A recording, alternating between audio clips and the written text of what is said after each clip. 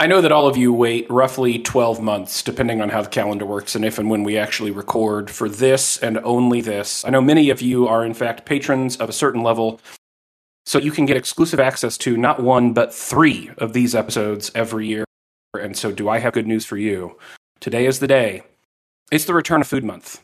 And Yay. I have never seen a happier Caleb Stokes than the one that I'm looking at right now. As you all know, and I'm sure you've heard Caleb say a number of times, both on this podcast, the other podcast he's on, and in his brilliant writing, I'm sure that there are excerpts about Food Month and Red Markets and Phase Anatomy. This is the 1 month a year where Caleb really gets to be himself, really gets to lean into the content of this podcast. And so I don't do this for me.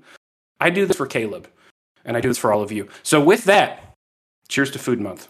Glass noise.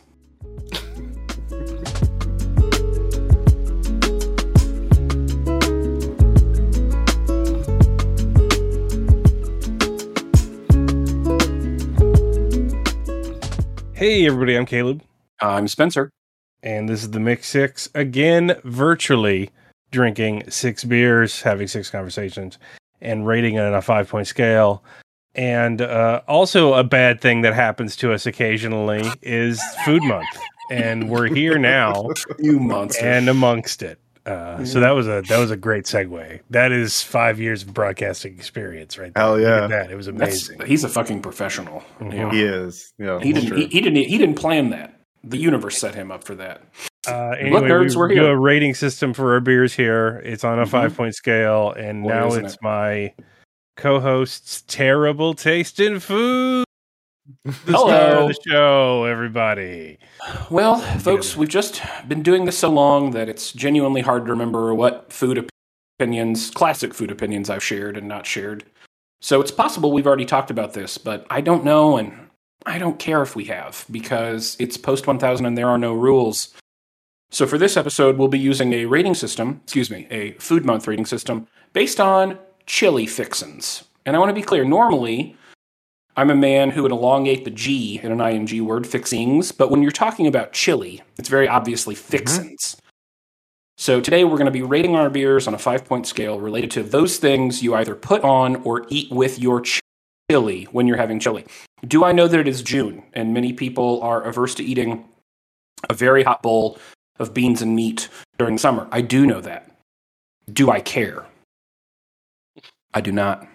I do not care, because I eat It's a chili real all year. shame- It's a real shame Baz is not guesting on this particular episode. It's gonna a shame say Baz that. isn't guesting on I most feel episodes. like Baz would have certain gustatory criticisms of your tastes or lack of tastes in chili. Very 100%. strong opinions. Just Very strong and opinions.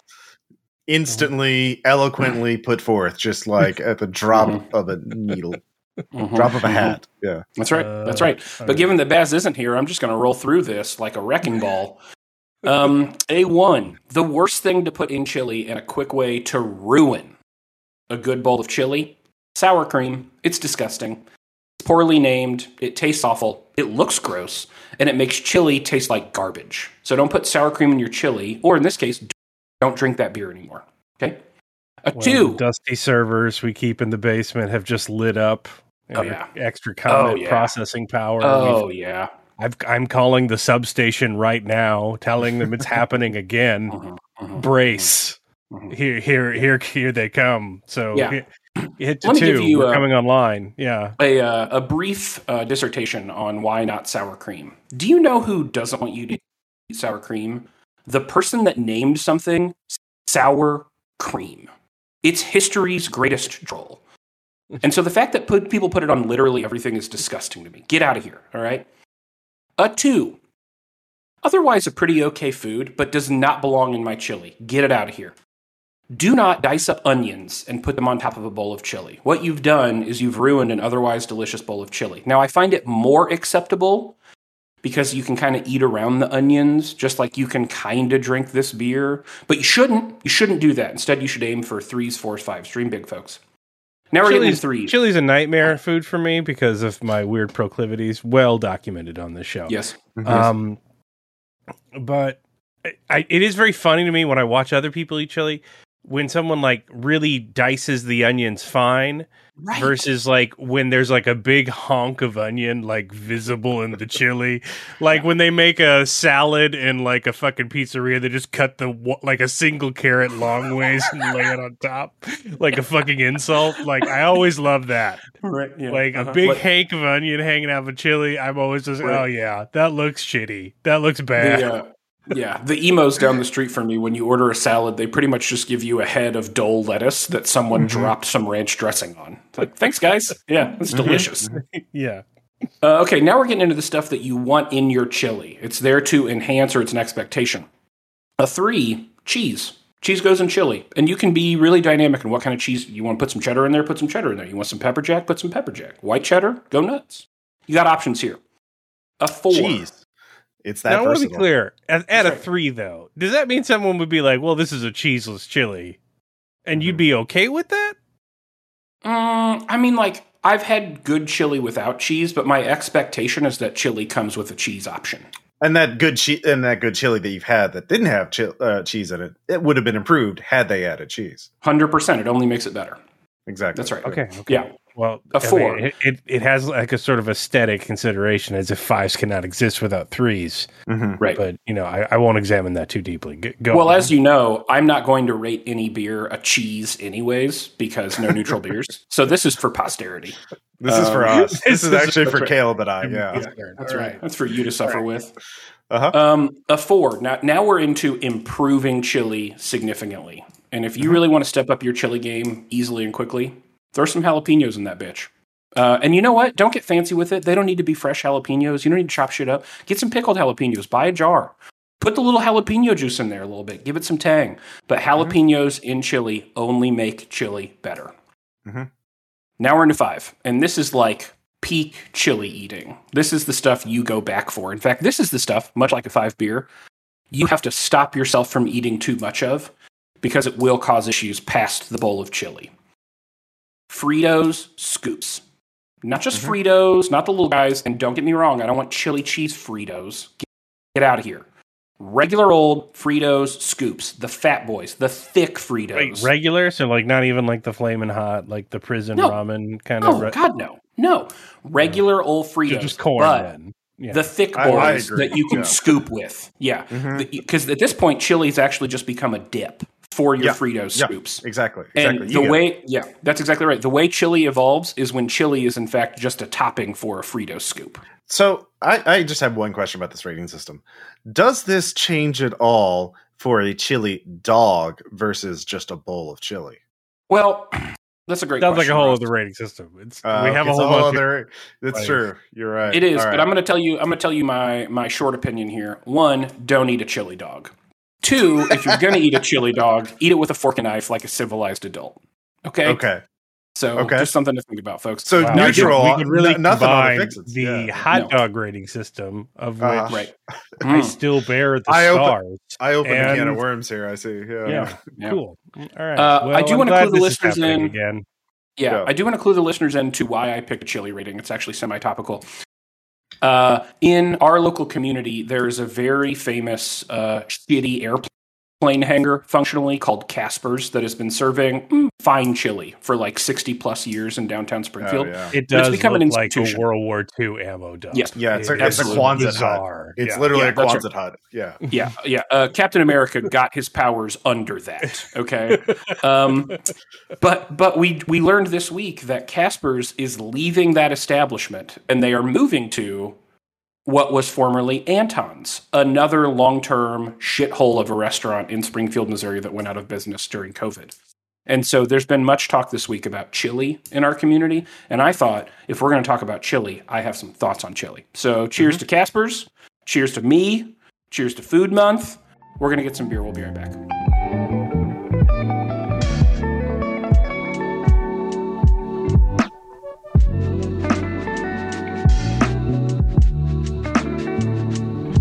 Hey, Spencer, what are you drinking? So a couple weeks ago, producer Ross had one of the new Cali Squeeze variants from Firestone Walker. He had the Tropical, which is a bunch of different fruits that typically we've not cared for on this podcast, mixed into a Hefeweizen. You didn't love it that much. So today I am drinking the S tier version of Cali Squeeze. And this is the Blood Orange Hefeweizen. Caleb, I believe you've had more than a couple of these now too. This is a delicious beer, people. Delicious. So I'm going to go ahead and drink it just for, those are the rules. Posterity reasons. Yeah, of course. He's sipping it, but not exactly as I say it. There is a delay. Yeah, a little bit. Broadcast. Yeah. It's a 5. I'm going to be honest. This is like peak summer beer. This is a Frito Scoops, which is, again, of course, when you've leveled up chili by turning chili into a dip. So this is a hard Frito Scoops. God bless this beer, and God bless yourself. Caleb, what are we talking about in Dissecting Our Fun? Well, we were recently at Moon City Con. We were. Great event, by the way. Wonderful event. And I was tempted by the men over at Metagames with their, board game wilds. Sirens, yes. To buy Trek 12. Which is a legacy roll and write game about climbing the Himalaya mountains. There was talk of there was a whiff of authority of German board game awards, and so I investigated to see if they were right. And damn, if it's not a pretty tight little roll and write, boy, it is good. Yeah. Mm-hmm. So Trek 12 is interesting, but and there's like a single player. Well, there's a single player version, but there's like a standalone version where you can just play one game of. And we did that, and obviously I want you to talk about that. But I'm really excited for you to talk about kind of the legacy expansion of the game universe mechanic here, Caleb. Yeah. So the basic game premise is that you're given this mountain. It's really just a board with a picture of a mountain on it with 19 abstract circles on it in variable shapes in terms of like how they are nested next to each other. You are going to be placing numbers in those circles. Once you place a number, every number you place has to be connected to the previous numbers. So you can't jump around in the circles. You have to like basically make an entry point onto the board and begin your roll and write experience. You're trying to build fixed lines, which are connected numbers. So like 1, 2, 3, 4, 5, 6, 7. And then you're trying to build mapped areas, which are like 5, 5, 5, 5, 5, and 5, all next to each other. Those both score. The mapped areas score the highest number you have in there, plus the number of circles.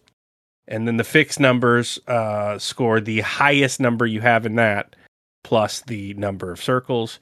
Then you have the sort of Railroad Ink bonuses for like longest fixed line, longest map, and anything that you have that's a number that's like, I just have like a 4 next to a 10. That doesn't count for anything. That gives you negative points at the end. And that's the game, and you're going for points. Where it gets super interesting is how you generate the numbers you write down, which are 2 d6 dice, one which is 1 through 6, and one which is 0 through 5. And this is like the thing that like makes me think, oh yeah, German Board Game Awards. Because it's like one of those choices, like a Haba dexterity game, like one of those yellow box games, where you're just like, oh, well, that's the most clever and efficient action economy I've ever seen. Yep. In this game designed for 4-year-olds. So you're just rolling these dice, but you can do whatever the fuck you want with them. You can take a lower die and just use that number. You can take the upper die. You can subtract one die from the other. You can add the dice together, or you can multiply them together. But the devious thing is, with these 19 circles, you are given this little check card with symbols of all of those functions, like lower, upper, minus, plus, times. And there's 19 check marks on them, meaning that if you take the times thing too many times, more than 4, you can no longer do that to the dice for the remainder of the game. And that's where this gets like super interesting and adds a whole level of stress to a roll and write. It had more than any roll and write I've ever played. The panic meter, because like all roll and writes are really just like a race against how quickly you realize you fucked yourself. Like that's every roll and write I've ever played. Yeah. But with this game, it's so interesting because the first like 2 or 3 rolls, you like, God, this game's going to be easy. I'm going to absolutely crush this. And then what you realize is it seems so easy because maybe in the first 2 or 3 rolls, you've taken the higher dice 3 times because it was better to create a long line.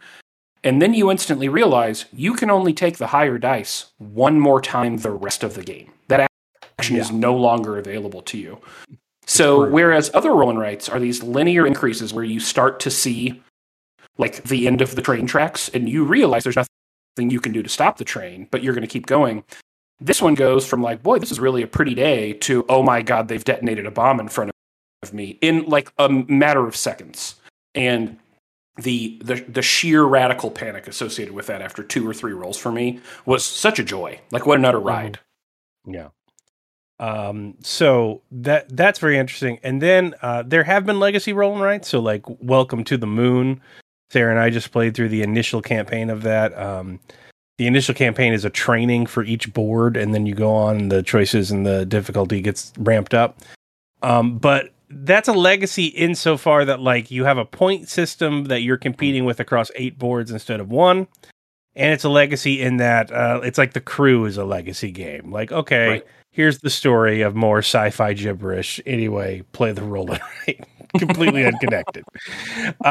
Trek is also that way, but when you play Trek mode, you have individual player powers that you can buy using the points you get at the end of a series of 3 different maps. So the legacy mode is a competition across 3 separate journeys where you can either be spending your victory stars for additional player powers during that individual mountain, or you can be hoarding them and those abilities for the end game to get more victory points and win the total game.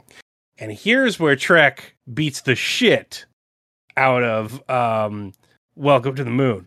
Because most of the box of Trek is a series of closed manila envelopes with score objectives that you can't open until someone meets that score objective in the Trek mode.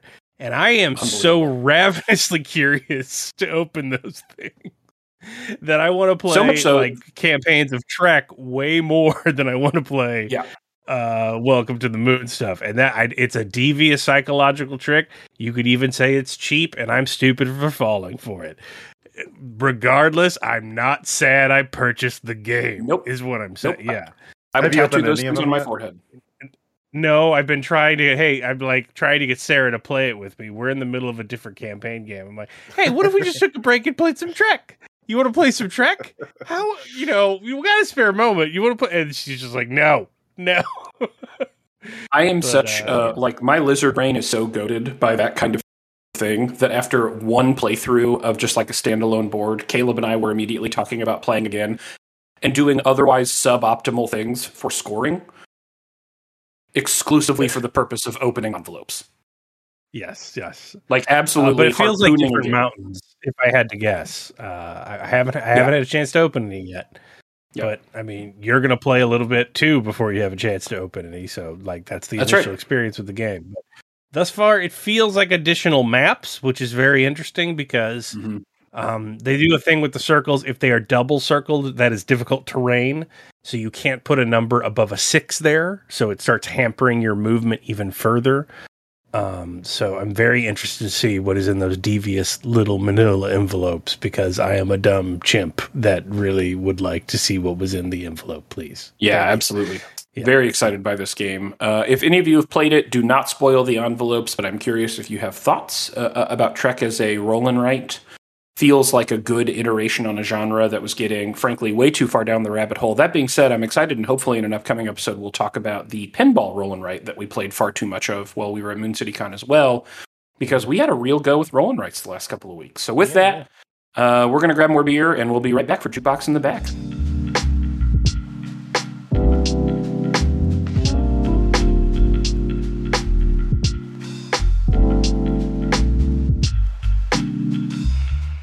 Caleb, what are you drinking? I'm drinking a beer donated from our buddy Burke when he came to town. Yay. Lift Bridge Brewing Company's Fireside Flannel, which is a brown ale. So. Yeah, browns can be good. Yeah, Apparently for some reason when I hear toasty flannel, layers of flavor. yeah, when I hear flannel, I think like porter or stout. So like brown is just that I didn't see that coming. Is what I'm saying. That's fair.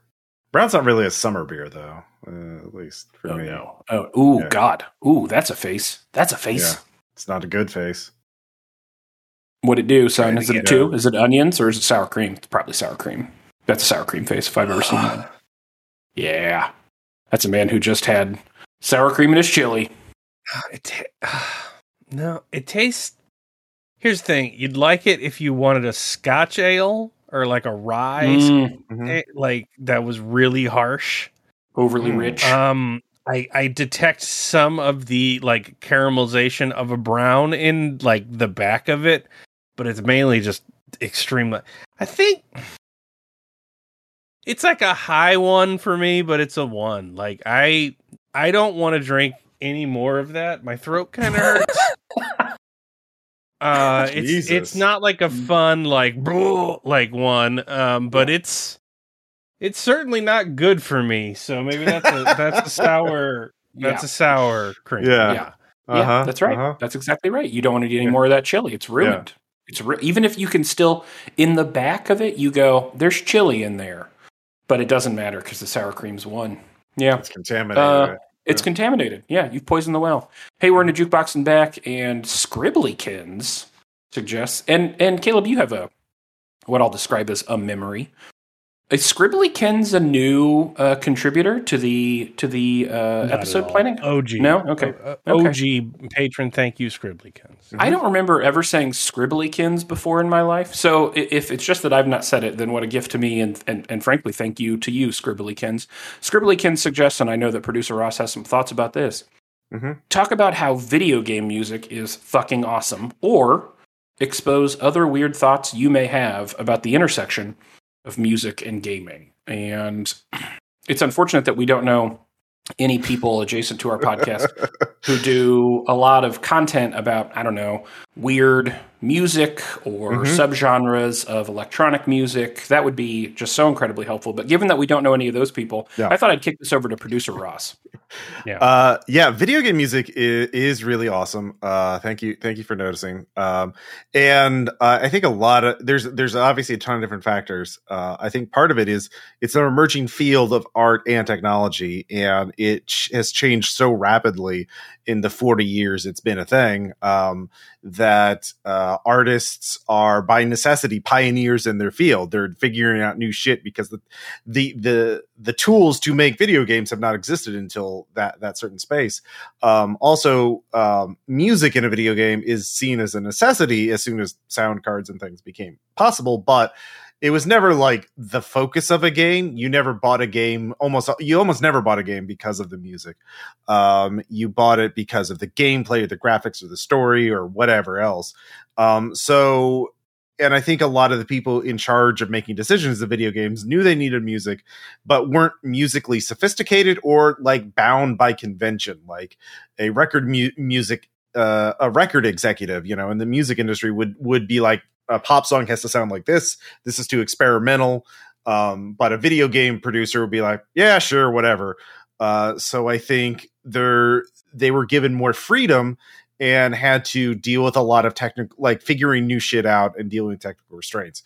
So, for example, there's an early video game composer, Tim Follin, who got to start doing like, I think it was called sequencing, where you would program in a song in basically not assembly, but like in a very technical way. And he got to start doing sounds on a computer that could only make 1-bit sound generation, basically monophonic square waves.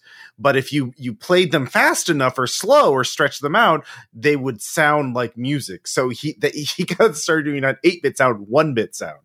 And then he went on to the Nintendo and dealing with just squeezing every bit of technical power out of the Nintendo Entertainment System, and then other systems led to a lot of crazy stuff. And then you have a lot of like Japanese video game composers like Akira Yamaoka, who did the Silent Hill series.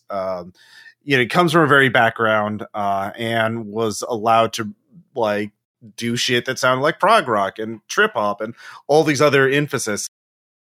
And they were like, not. And then like the Jet Set Radio composer, Hideki Naganuma, he did just, let's bring all these sounds of this era, and also for some reason Dragula. Oh wait, no, the Americans decided to put in Rob Zombie's Dragula and Jet Set Radio. Well, when Rob USA, Zombie right? Right, yeah. When Rob Zombie makes a song that slaps that hard, you put it in a video game. I think it was legally required in every soundtrack that's in the right. 90s. That's right. We could do an entire podcast series about why is Dragula in this soundtrack for movies and games. Yeah, we used to be a country. We used to have Dragula everywhere. We did. You know what? We used to have fall. we used to have shared values, and they were Rob Zombie's Dragula. But I think it's those two factors of dealing with new technology and innovating and pioneering simply out of necessity, and also like kids in a candy shop. Like we have money, and you have an amount of time to make music that sounds appropriate for this video game, but we're not going to be like it be a record factory or a hit factory for like pop music that make very formulaic songs under a very tight constraint. Just experiment. Make it sound like Tangerine Dream. Who gives a shit? It sounds spooky. Sounds good to me. Or like weird ambient soundscapes. Like fuck it. And then of course there's actual professional musicians coming in like Trent Reznor for the Quake soundtrack and just doing weird ambient soundscapes and industrial drone and shit like that. And video gamers were like, yeah, that sounds cool. Yeah, and then sometimes, like in the classic Mighty Morphin Power Rangers game for the Super Nintendo, someone just makes the bangingest music you've ever heard. And I think often about how great that soundtrack is. I don't actually care that it did or didn't go with the game.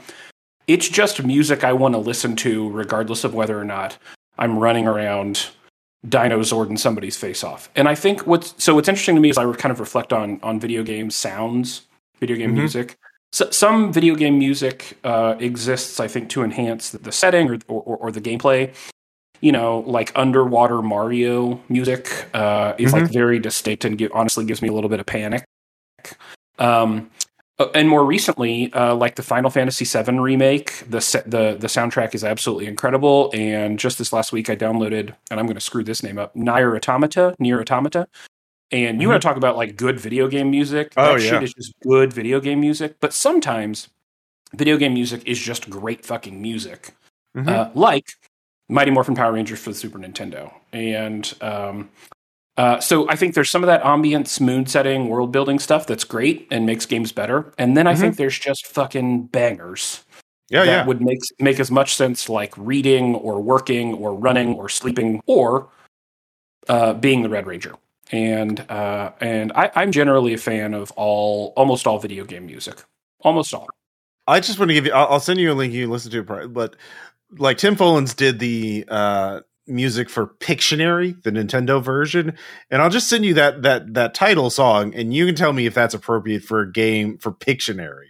And it is 100% not what you would expect for a game. So just message it to you. But like, So video games are just a weird field where people get to experiment because there's no standards, there's no conventions. Okay, here's my question: is that still the case? I think for indie games it is. I think like Nier Automata, like they have a full orchestra backing it, and I'm thinking about that. I'm thinking about Hades.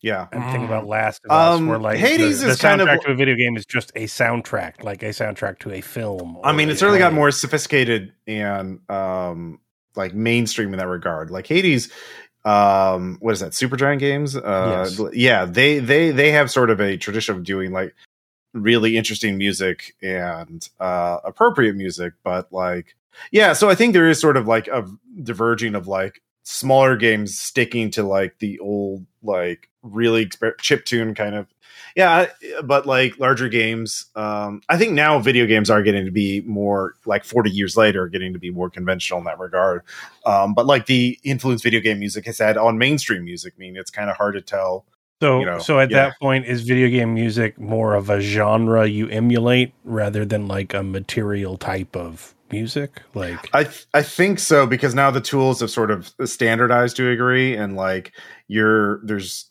not like the difference in generation between like an Atari versus a Super Nintendo was so like massive in terms of what you could and couldn't do. And I think, yeah, kind of like Moore's Law catching up to a degree. I don't know though. Like we'll see. I mean, yeah, that's actually not something I haven't really thought about. I've been thinking more reading up on the history rather than what's happening right now. Let's do a Night Clerk episode just about where Ross ponders video game music again, and we can ask that very specific question. They would never talk about that. Well, they have too many important things to cover. I understand. Scribblykins, thanks so much for the question. Obviously, you've asked many questions in the past, as Caleb eloquently remembered, and I did too. And so thanks again for your contribution to the podcast. And with that, Ross is going to get a beer, and we'll be right back.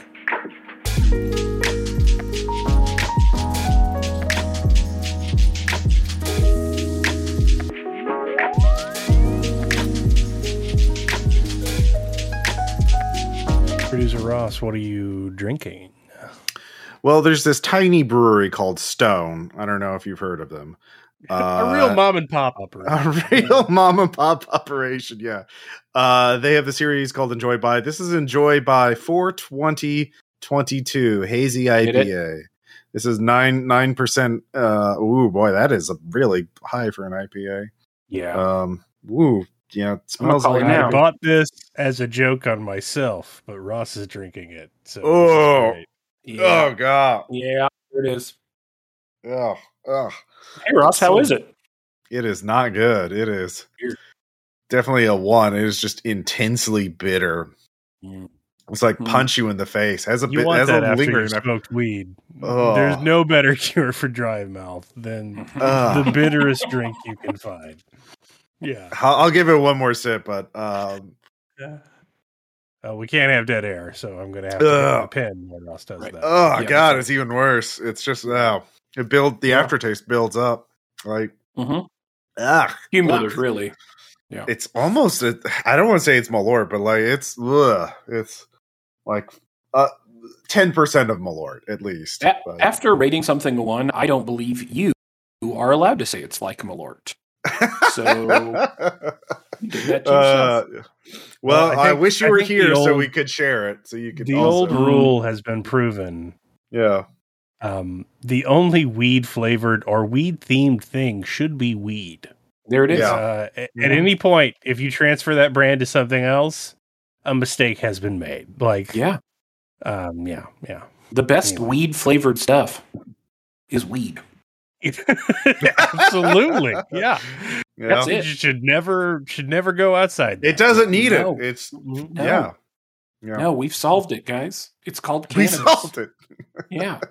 Hey, we're into Getting Literature, where we talk about books, tropes, concepts. You get it. Matt Price suggests, what are your opinions about the now common trope of evil Superman pastiches commonly being used in comic books and television/film, e.g. The Boys, Invincible, Brightburn? Why has this deconstruction of the Superman archetype become so popular? So I had to put this in here because I've never met as quite a tenacious a Superman fan as you. Hello. And definitely not this brand of Superman for certain. Right. Yeah. And then to me, this shit is all old hat. So right. I am intrigued about where you stand on this versus where I stand on this versus where producer Ross is on this, because you're not wrong. Holy shit, is it everywhere? Like, everywhere. Good job, Matt. You spotted them. Yep. They're there, but why? Yeah, I have a different answer than you do versus somebody else. So yeah, I'm interested. Well, I mean, it's not lost on me that we're talking about this while in the background of my Zoom, you see not 1, not 2, but 3 Superman posters lining my office walls. So, So the first time I encountered this kind of stuff, I found it interesting. I am a Superman fan. Yes, I grew up on Superman. I still get moved to tears by the Superman theme, a la John Williams. A lot of love for Superman. Having said that, I was not blind to the kind of problems of that archetype. And so I was interested and have been interested in generally in stories that problematize or kind of poke holes at or take kind of the piss on the entelechy of Superman. And I've always found that interesting. I think, Caleb, you turned me on to, maybe even gave me my copy of All-Star Superman, which was one of the first times that like a very good writer said, like, have you ever kind of thought about the problems of this myth system, for example, and like what it does? And I thought that was like fascinating and interesting. And it's not that I hadn't thought about it. It's kind of that I didn't want to think about it because for the same reasons I've not liked, I don't want Chris Nolan to do a Superman film. For me, Superman is bright and punchy and flies around and flatly there doesn't need to be that much depth. Now, what about Zack Snyder? Now, well, okay. I've not taken any time to develop an opinion on Zack Snyder's Superman, but I'll try to do that. Let y'all know how I feel. So once I started to see/read kind of more nefarious takes on Superman, unhinged takes on Superman or whatever you want to call them, like I found it interesting. I would tell you that so I guess there are two questions here. Like one, why, and two, how do you feel about it? Let me take the second one first. I'm growing a little tired of them just because there's not much nuance or interesting that has been added past, well, yeah, but what if he did whatever the fuck he wanted to do and maybe he was a bad guy? Like, that's kind of, like, it's not a very long trail for me on some of that stuff. And so I get it. It's interesting, but it doesn't have a lot, like, there's not a lot of depth to many of these now when I see them. As per why, Superman is one of the most singular shared concepts we have to define, flatly an American myth system, and then immediately start to poke holes in it in meaningful ways. And so it's ripe for deconstruction and criticism, and I think it's generally been well done in places. So I don't know. I mean, that's kind of like my shitty answer to this question, but please jump in. I mean, my view is a bit more material. Like, I think that the dogged lack of creativity and risk within Hollywood, and especially the screaming, gaping maw of streaming content consumption, means that everyone is certain that the only thing that will possibly make money is superheroes. And they are equally certain that all the good ones are bought up. So then you start looking for second runs and also rans. And that's where you get like the 80s British invasion of comics, where you get the deconstructionist Watchmen, where you get where you get Miracle Man, where you get like the origin of these ideas of like absolute power should never be trusted, coming out of Thatcherian England. And so like, I think the core concept of this is actually a really great expression. Like I design a game to this effect. Like my problem with Lex Luthor is that he's got too much money, not his opinion of Superman. Yes. Yeah. I get the aesthetic, and I do think it has something to say about things, or at least did. I think it's a pretty old hat thing to say. I think it's kind of recycled thoughtlessly a lot of times because we just bought the property and that's what the property's based off of. And then the last part is that like, I also think it still works because holy shit, that has resonated. Like if you ever want to talk about unaccountability of power, and then you're talking about what happens in England in the 80s. Yeah, we're just really at a full tilt, like a terminal velocity of that. And I think it's pretty easy to recognize that because we live in a more cynical time. I think it's hard to believe in the truth, justice, American way Superman for a lot of people. However, I don't think it's particularly interesting to say that. Like, I don't think it's particularly interesting to say, like, the vibes are worse than when Superman was originally written. Like, well, shit, man. Really? Yep. Thanks. Yep. It's just not that interesting to me anymore because, like, yeah, I agree with the artistic sentiment, but, like, also at the same time, what else are you doing with it than, like, absolute power corrupts absolutely? And then it's often nothing. Like, it's very often nothing with it, yeah. And Caleb, I think you've touched on, for me, what is probably becoming more of a blanket criticism of this kind of approach, because we've seen, so much media over the last, certainly televised media over the last 10, 15 years, but, media in all its forms over the last 20 plus, what if superheroes but bad? And it's not that there haven't been incredibly interesting moments of inflection in there. We all like fascists as long as there are fascists, and so then we have, 15 years of Batman. There have been good turns in here, but I am starting to grow, and maybe you're right, maybe it's a material concern. I'm just growing tired of superhero stuff generally. I am not finding, even in the newest season of The Boys, where the theory bit has been baked since episode 1. They've not expanded on the critical thinking aspect of the superhero ecosystem. It's how much more violent and disgusting can we make it? Heads up, a lot more violent and disgusting. Right. There's a real short path from what if superhero but bad to the terminus of what if superhero but bad thinking in a lot of media now. And so I just kind of find a lot of it bland anymore.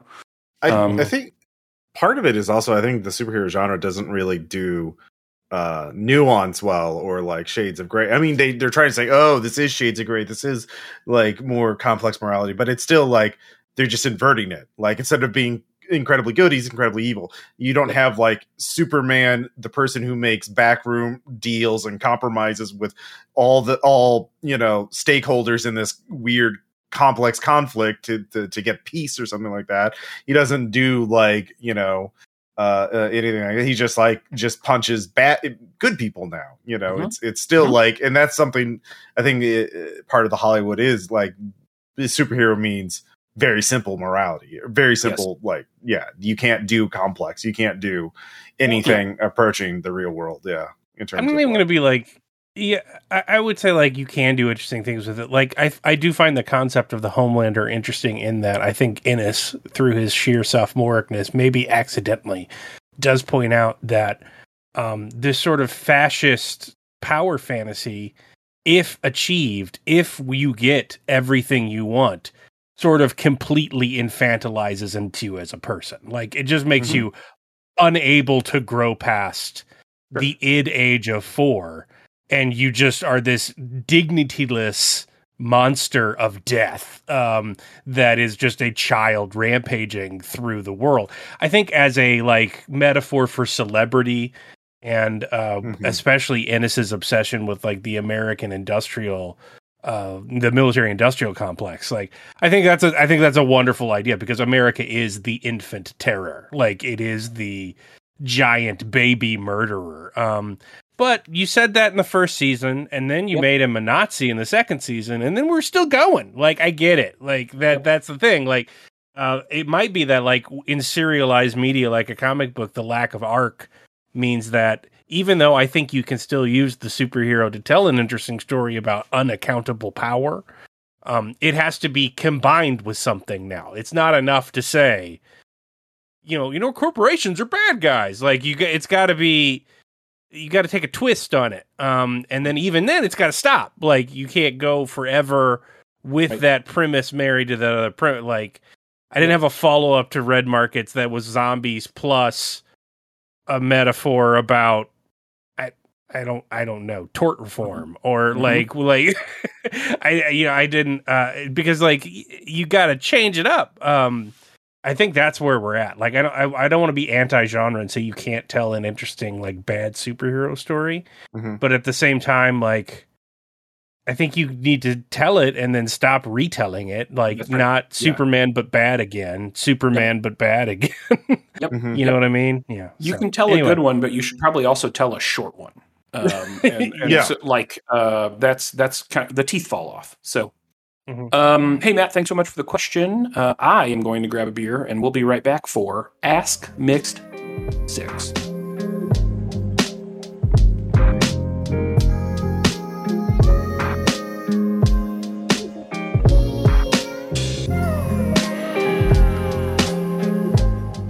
Spencer, what are you drinking? So this is new-ish from Boulevard Brewing Company. This is Tropic Slam, what they're describing as a tart island ale. It's an ale with guava, with pineapple, orange, and other natural flavors. I don't really care for the phrase other natural flavors. That you've taken the time to list all these other things, so why don't you just go ahead and throw some commas in there, folks? Yeah, like, Radler uses other natural flavors because it's technically a malt liquor. But they don't say it on the can, as far as I can remember. It's just lemon ginger. And then, natural flavors, which are not natural. Guys, this is fucking delicious. Holy God. Ooh. Have you gone to the Tart Islands? And as you know, I think guava can fuck right off, but there's a lot of pineapple, so it's got a real juiciness to it. 4.2%, not too sweet. Oh, that's good. Yeah. This is a Frito Scoops. It's 2 5s for me. Yeah. Give it. It's all 5s and 1s on this episode. I'm throwing off my own bell curve. This is unbelievable. I am shook by this beer. While I sip on this gift, Caleb, what are we talking about? In Ask Mix 6, Stephen Lee asks, is gifting games, video or board, a good move or not? Does it create unwanted social pressure? Is it just a waste of a game that collects dust on the Steam list? So I thought that was a good question. I am struggling with this myself. Yeah. So I thought it would be an struggling with giving or getting games. Giving, I missed your birthday this year, buddy, and I'm sorry, but I didn't know what to get you because you're not drinking really anymore, right? And I got a bad record on giving you games of any type, convincing you to get you to do games. Really, just striking out front to back, bottom to top. Like Elden Ring, big swing and a miss. I got okay with Returnal, that was good. Oh no, Returnal was a home run. Control, also a home run. That was Ross, but yes. Oh shit, that was Ross. Damn. I concur with Control, but that's a Ross recommend. Yeah, Returnal was a slam dunk. You nailed that one. But I didn't know about board games. I didn't know what you were playing. I feel like it's unwanted social pressure if you give somebody a game. It feels pushy. Play this with me. Well, pretty much every gift is, though, to some degree. Most gifts. Most things in general require you to spend time on them. Very few, aside from art, which requires you to have space to hang it up. Most things in clothing, well, that requires time. So I think digital games are always a good gift idea. If you're I need to give this person a gift because of birthday, Christmas, whatever. Digital games are good because if they're a game player in general, because it won't take up physical space in their house.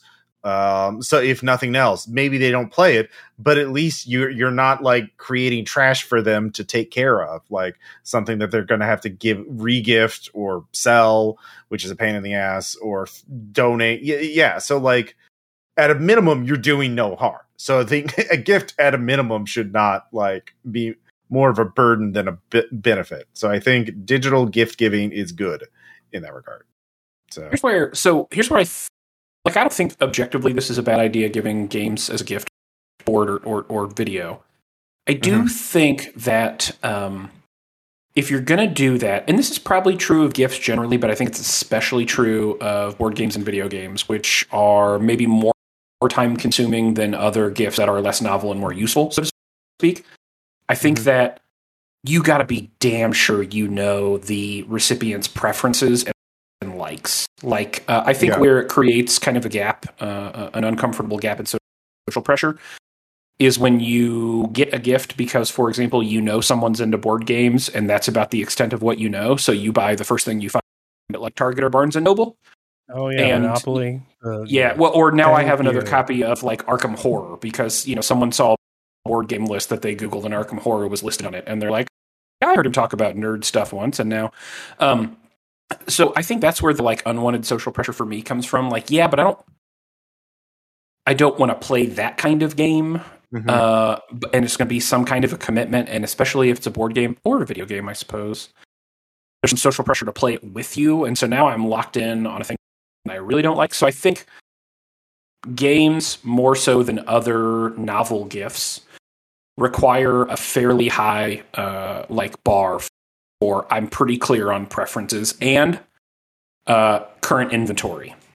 Buying a game that I already have makes for a very uncomfortable conversation. And so I think if you can clear those two bars, understanding preference and knowing inventory, I think it can be a really good gift. And digital is certainly a good solution. I think Ross is onto something there about the footprint. Mm-hmm. I think also like smaller games are a safer bet, even if you're not sure. So like if you get a game that you like a video game that it takes like 2 hours to play, or like a short indie game, something like that. Yeah, throw that their way, because even if it's not, they're not going to, if they play it a little bit, that's more than enough. You don't like, yeah. Also, I think the main thing as a gift giver, just be okay with them not playing it for a while or at all, or not playing it to completion. So or go the Caleb. So Caleb and Sarah have actually, or maybe like kind of the ideal like model here. Buying games is good, but if someone's really into a game, buying them game accessories or components that will enhance that game is great. Once I got really into Scythe, Caleb and Sarah over 2 Christmases pretty much decked me out in Good years. Any easy years. It was like the broken token box stuff, like the big ass board, upgraded components, the additional encounter, that's a good way of not risking it on game, will they or won't they, and instead enhancing time they were already going to spend. That's like a sneaky way around here. Stephen Lee, the GOAT on the top rope. Great question. And hope that helps in your gift-giving endeavors. And we'll be right back with Bringing It Back, your number 1 vote getter.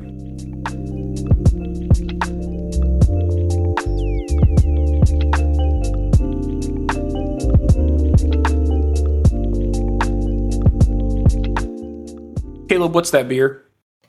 This is also from Burke and Lift Bridge Brewing Company, the Berry Blonde. Subtitle for this one is a very fine work of art. Have we liked a blonde? Does anyone remember a blonde on this show where we were like, hey, that's a really great beer? Do I remember the blonde I just took a sip of? Is the real question. I want to say yes, there is a blonde we liked, but it was like a 4 or something, but I don't, it's about all I can remember. As a style, it's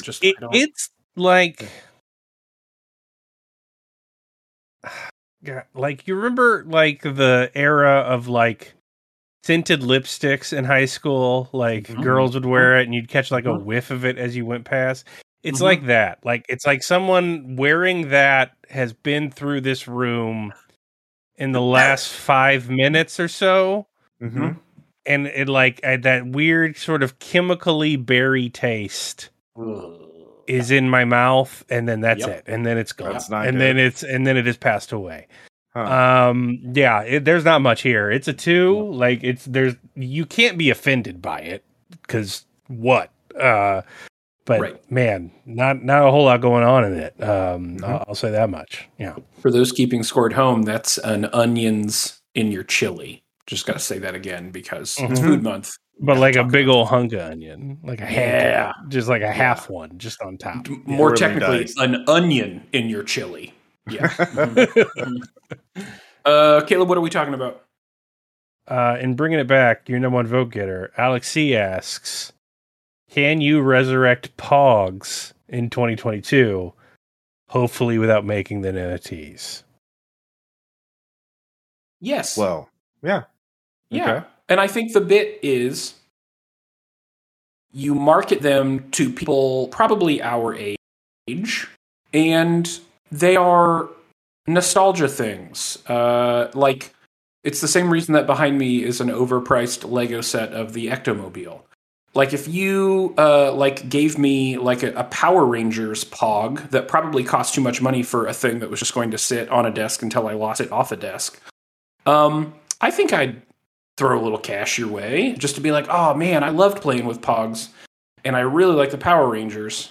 But is there like an And, exclusive? Is there like an exclusivity to the Pogs? Like, are some Pogs rarer than other? Oh, Pogs? you have to. Like, that's the whole 100%. point of Pogs, isn't it? Yeah. Okay, well, Yeah, we've just made absolutely. NFTs. You got to Yeah. consider the full. No, they're challenge. physical objects, Caleb. Yeah, They I wanna They exist. will buy the make them Pog. into NFTs. I'm Well, sorry. That's on them. They'll- That's on them, Yeah, not that's on me. not That officially was not licensed. Alex C's gauntlet. You have Yeah. to bring them back. They cannot be NFT'd. Well, you can't prevent people from making NFTs of anything. Like, that's impossible at this point. Like, I don't know. They- I think there's certain ways we could try, but outside of hunting all people who make NFTs down, and I don't blowing know. up What their if server. Pogs were like challenge coins? What if they had like a cultural? I'm sure like, there's a challenge cultural coin NFTs. currency instead of Okay, a physical currency. no, you appeal to the youths these days, the Zoomers, by hiring a bunch of influencers and TikTokers to do Pogger challenges, like stunt Pogs, and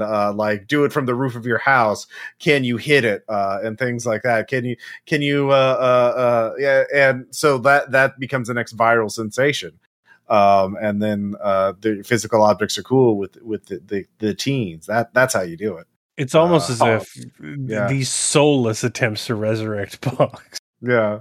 Right. Uh, Here's what I As know. if they were meaningless consumer. we objects. Here's what I hire know. Mr. Beast to do a Pog There it is. survive challenge.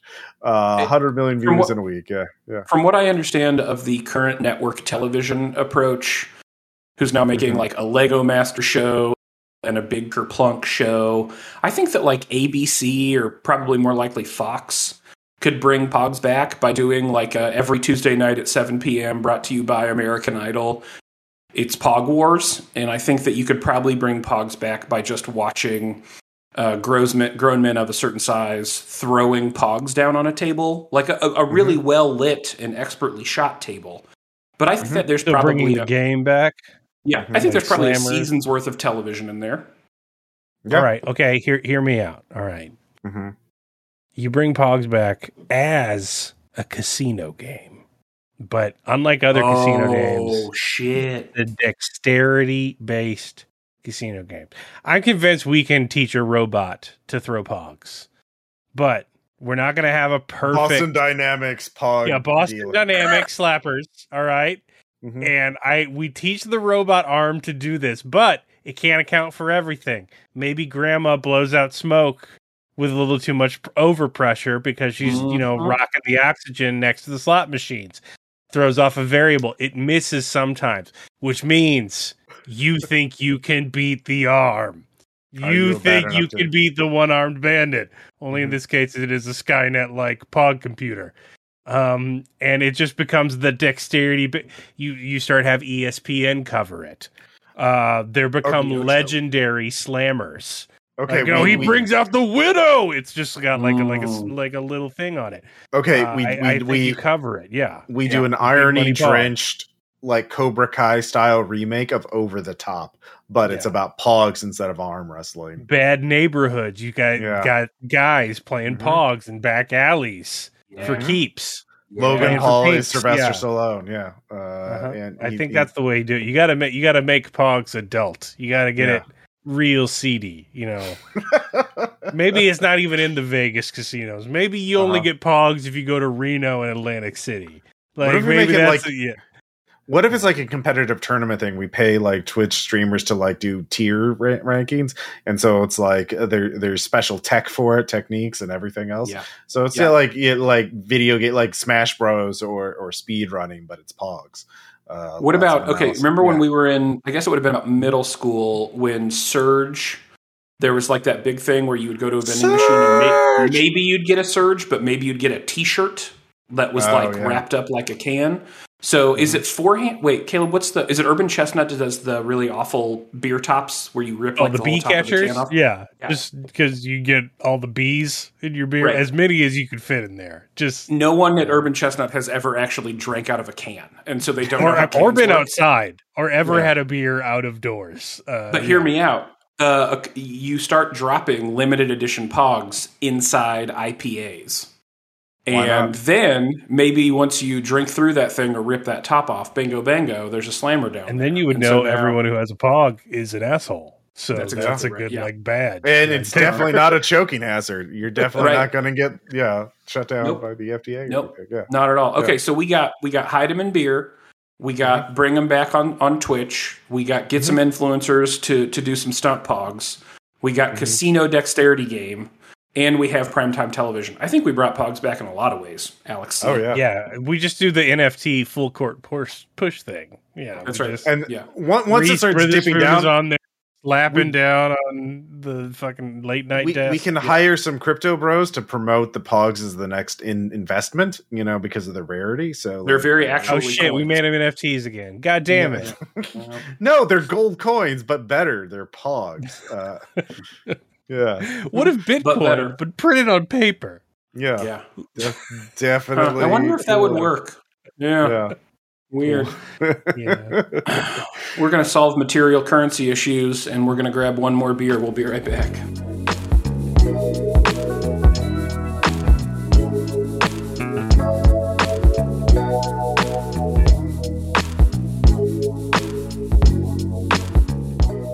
Producer Ross, what are you drinking? This is Two Pitcher Brewing, which I've never heard of them before, but they have a Nordic Jam lager with Nordic fruit. It has a Viking who has like some strawberry and cherries on his Viking sword. He's wearing sunglasses, so got high expectations. Smells very At the fruity. risk of sounding dumb for the umpteenth time on just this episode alone, what is a Nordic fruit? Yes, exactly my question. Yes. We'll be dumb together. Oh, here we go. We've packed this lager with cherries, elderberries, and strawberries, all staples of a we Viking go. warrior's diet, to create a downright delicious party in a can jam on friends. Yeah, two things were true at the same time. I thought, well, of course you'd put Nordic fruits in a Nordic jam. And then at the same time, I couldn't name a Nordic fruit if you put a gun to my head. Nope. It's pretty good, actually. But we're caught up. Well, it's got Nordic fruit in it. Yeah, it's pretty smooth. It is very fruity, but not like artificial. Like it actually tastes like. Well, Vikings weren't eating gummies, man. I mean, Yeah. Well, you heard it here first here. Berries are fruits. Yeah, berries are fruits. It's kind of Biology it actually tastes a bit like an alcoholic fruit punch now that I think about it. But it's not like overly sweet. It's only 5.2%. So, yeah, it's nice. I'm gonna give this a 4. and you know what that means for this entire episode? What? There were no neutral beers. Well, I'll be damned. That's true. That's true. Yeah. Well, you just keep. That's my motto in life. You just keep. Well, you pushing learned hard. it here first, Rix. Motivated reasoning works. That's right. I don't know That's where right. else you could have gathered that information from, but Nope. But here on this podcast, truly a lesson in sociology. Hey, we're into Drunk Enough, and Trekkie 140 suggests a topic that might also be good for hypothesis. So we've decided to put it here. At what point can criticism of cliche become a cliche? Is that a bad thing? Is there a point when demanding something original becomes as toxic as the entitlement to get more of the same over and over forever? When do you think you should stop beating the dead horse? Is big. Yeah. So I thought this was an interesting question because this is Twitter. Yes. I will also say that without getting too bogged down in the specifics, because A, I don't know when you're listening to this, and B, it's true whenever you are listening to this. The TTRPG discourse on Twitter is just on this endless fucking merry-go-round repeat. Like, everyone has shitty takes, but then, like, there's people calling out the shitty takes whose takes are so cliche that they are being called out. And it's just a snake eating its tail. And I'm not saying there aren't bad actors in the TTRPG space. What I am saying is that talking about it does nothing, fixes nothing, and goes on for fucking ever. And I'll tell you that the board game that's true. space is the same. Yeah, I think that's true for a lot of stuff. Like, I've noticed that during Pride Month, like the that's why I'm partnering with meme, which I absolutely love and I think is hilarious, is in some ways a reaction to yes, the criticism that corporations just put on a rainbow flag to make money and don't actually believe in anything is so old within the gay community that we're going to make memes about pointing that out. As if, and I do think that is, it is sort of an interesting phenomenon that Trekkie 140 has identified, but I have no name for. So yeah, it is like when the meta like beating a meta horse to death. Like it's just it gets so old, and I think what you've described about the TTRPG space. And again, I don't spend a ton of time in that space. I don't spend much time on Twitter anymore. But when I was on Twitter a lot, I spent a lot of time on the tabletop board game space. And they might not have been exact same in terms of specific criticisms, but in terms of generic form, I mean, that was the bit, right? Like there would be like a rise of a prominent kind of like board game influencer.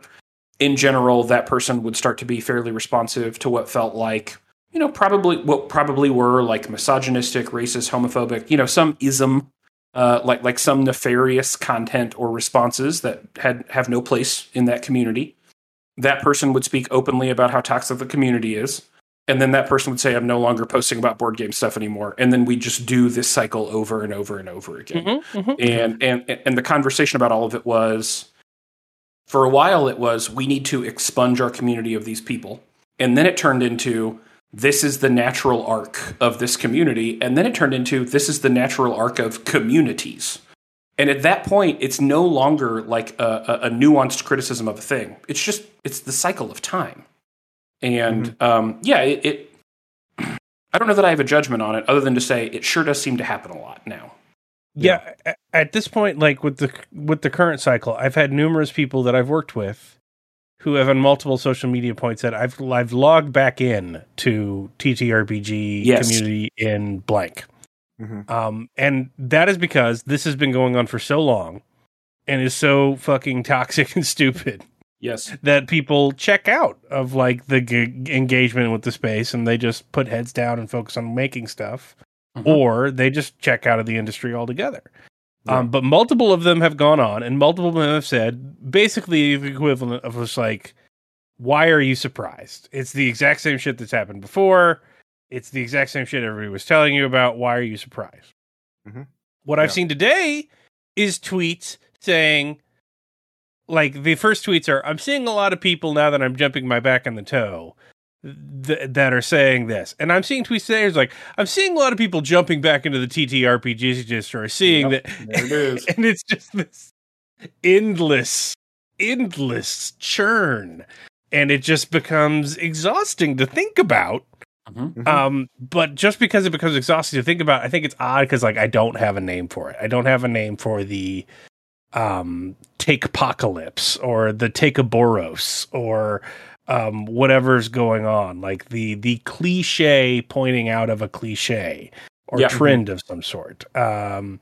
It's very interesting. I think this is maybe what people were striving at with the hipster phase like a while ago. Perhaps they were like, maybe that was a inadequate and sort of like doomedly class-based grasp at the concept of becoming too meta, too self-aware of the discourse. But it's a thing. I don't think Trekkies 140 is wrong at all. No.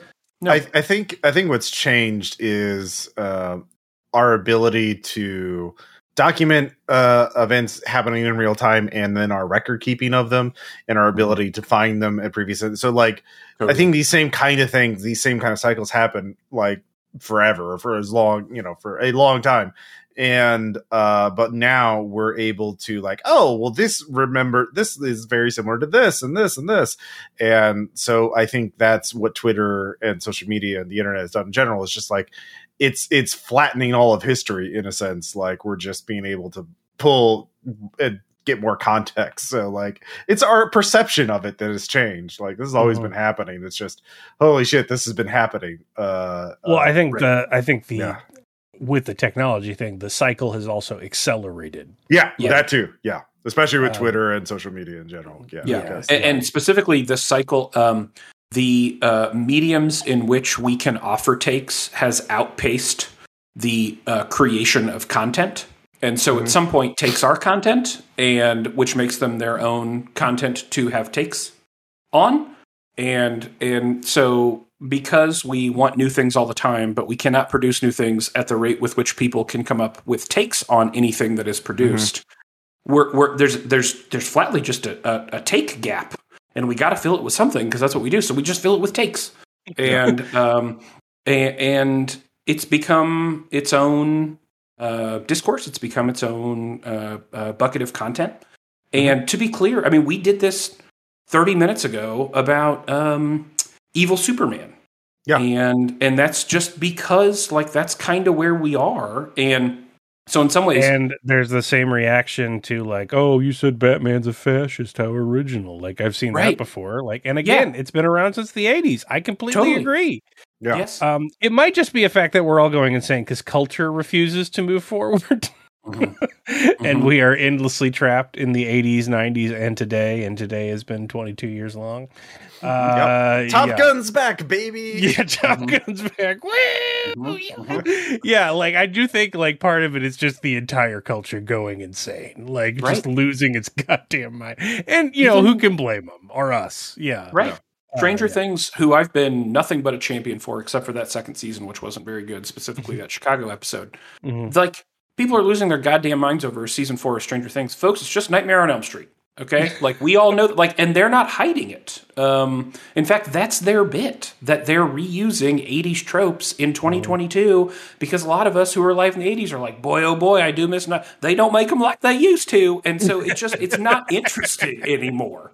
But that doesn't mean that some of this stuff doesn't make for genuinely good content, and content is ripe for discussion. And so that's why, in some ways, like I'm not I think what Trekkie has pointed out here is right. It's smart. I don't know that I have a judgment on the fact that there's now a whole canon of takes on takes. I don't approach that with like it's good or bad. It just kind of is to me. But I think that there's a lot of room for nuance in there. That is it a good take? Is it a useful take? Should we be having this conversation or not? And I think that those questions apply to criticism as much as they apply to objects and or artifacts. So yeah, I mean, it's something to do. Yeah, I mean that's the thing is like there's sort of an interesting discussion to have also about like sort of a parallel trend, which is the mining of everything from the past. Just to have something, because it's so old, it's now new. Like, look at how Columbus popped up in the last couple of years as a huge meme, and people started rewatching the episode probably because it popped up on some streaming service. I saw a Twitter account saying Eastern European animation out of context. It's like clips from 1970s and 80s Eastern European cartoons and just putting them up there. Things that a generation ago, 10 years ago, were incredibly obscure, only found or known about by art historians and other kind of like highly educated people now are just out there because it's just something novel enough that like it registers on the scale. And I will tell you that I think that I don't think there's a way out of this broadly, but the way that I have found that I don't feel like I'm interacting with this thing that we're talking about all the time anymore is by finding new things that I was previously unfamiliar with or getting into new communities. And I'm sure that there's a time problem here where that stuff is going to happen too in those communities. And I'm going to say this, and Caleb is going to immediately shoot me laser eyes because he's warned me about this a million times and I continue not to listen to him. But as I continue to watch more and more anime, like there's a lot of stuff in there that I'm fascinated by, that I'm interested in, that I'm enjoying. And I am not deep enough into that community or any community, because I, in fact, ignore a lot of our community's conversations about anime because most of them are just getting me to watch more anime, that it hasn't become a thing so wrapped up in takes about that thing that I can't enjoy it yet. And that's flatly self-preservation is what that is. And so that has been like getting into stuff that I wasn't already into, and also at the same time being hyper intentional about not getting into the community around that thing has been actually very helpful for me to not get caught up in that web over and over again. Interesting question. I don't know. There's not a way out of it, but I think there's things you can do to avoid feeling like that's all you're sitting. That's right. Yeah, totally. Yeah. Hey, if you've been listening to this, I got to tell you, you could listen to a lot more Mix Six podcast if you wanted to. We have an entire Patreon dedicated to double plus the amount of content you have access to in your regular feeds, just go to patreon.com, look for the Mix 6 podcast, and you can find a whole hell of a lot more of this. And we know you want to. There's years worth of Food Month content, and this is really going to blow some of your minds. There was like a 3-year period where we didn't even restrict Food Month to a month. I did food shit way too often. And so now we keep it limited to a 30-day window. It's the best 30 days of the year. I think we all agree on that. There's no reason to unpack it. Hey, if you're listening to this, don't forget you can follow us on all the social medias and tell your friends and family about us. If you find at least 2 other people who aren't currently listening to the Mix 6 podcast and send them a link, I bet they'll love it, and I bet they'll pay us money, and I bet that means we can do more of this. So just think about it. Give a gift to us. Think about it. Just think about it. Thanks so much for spending your time with us. I am Spencer. I'm Caleb. And we'll talk to you next time.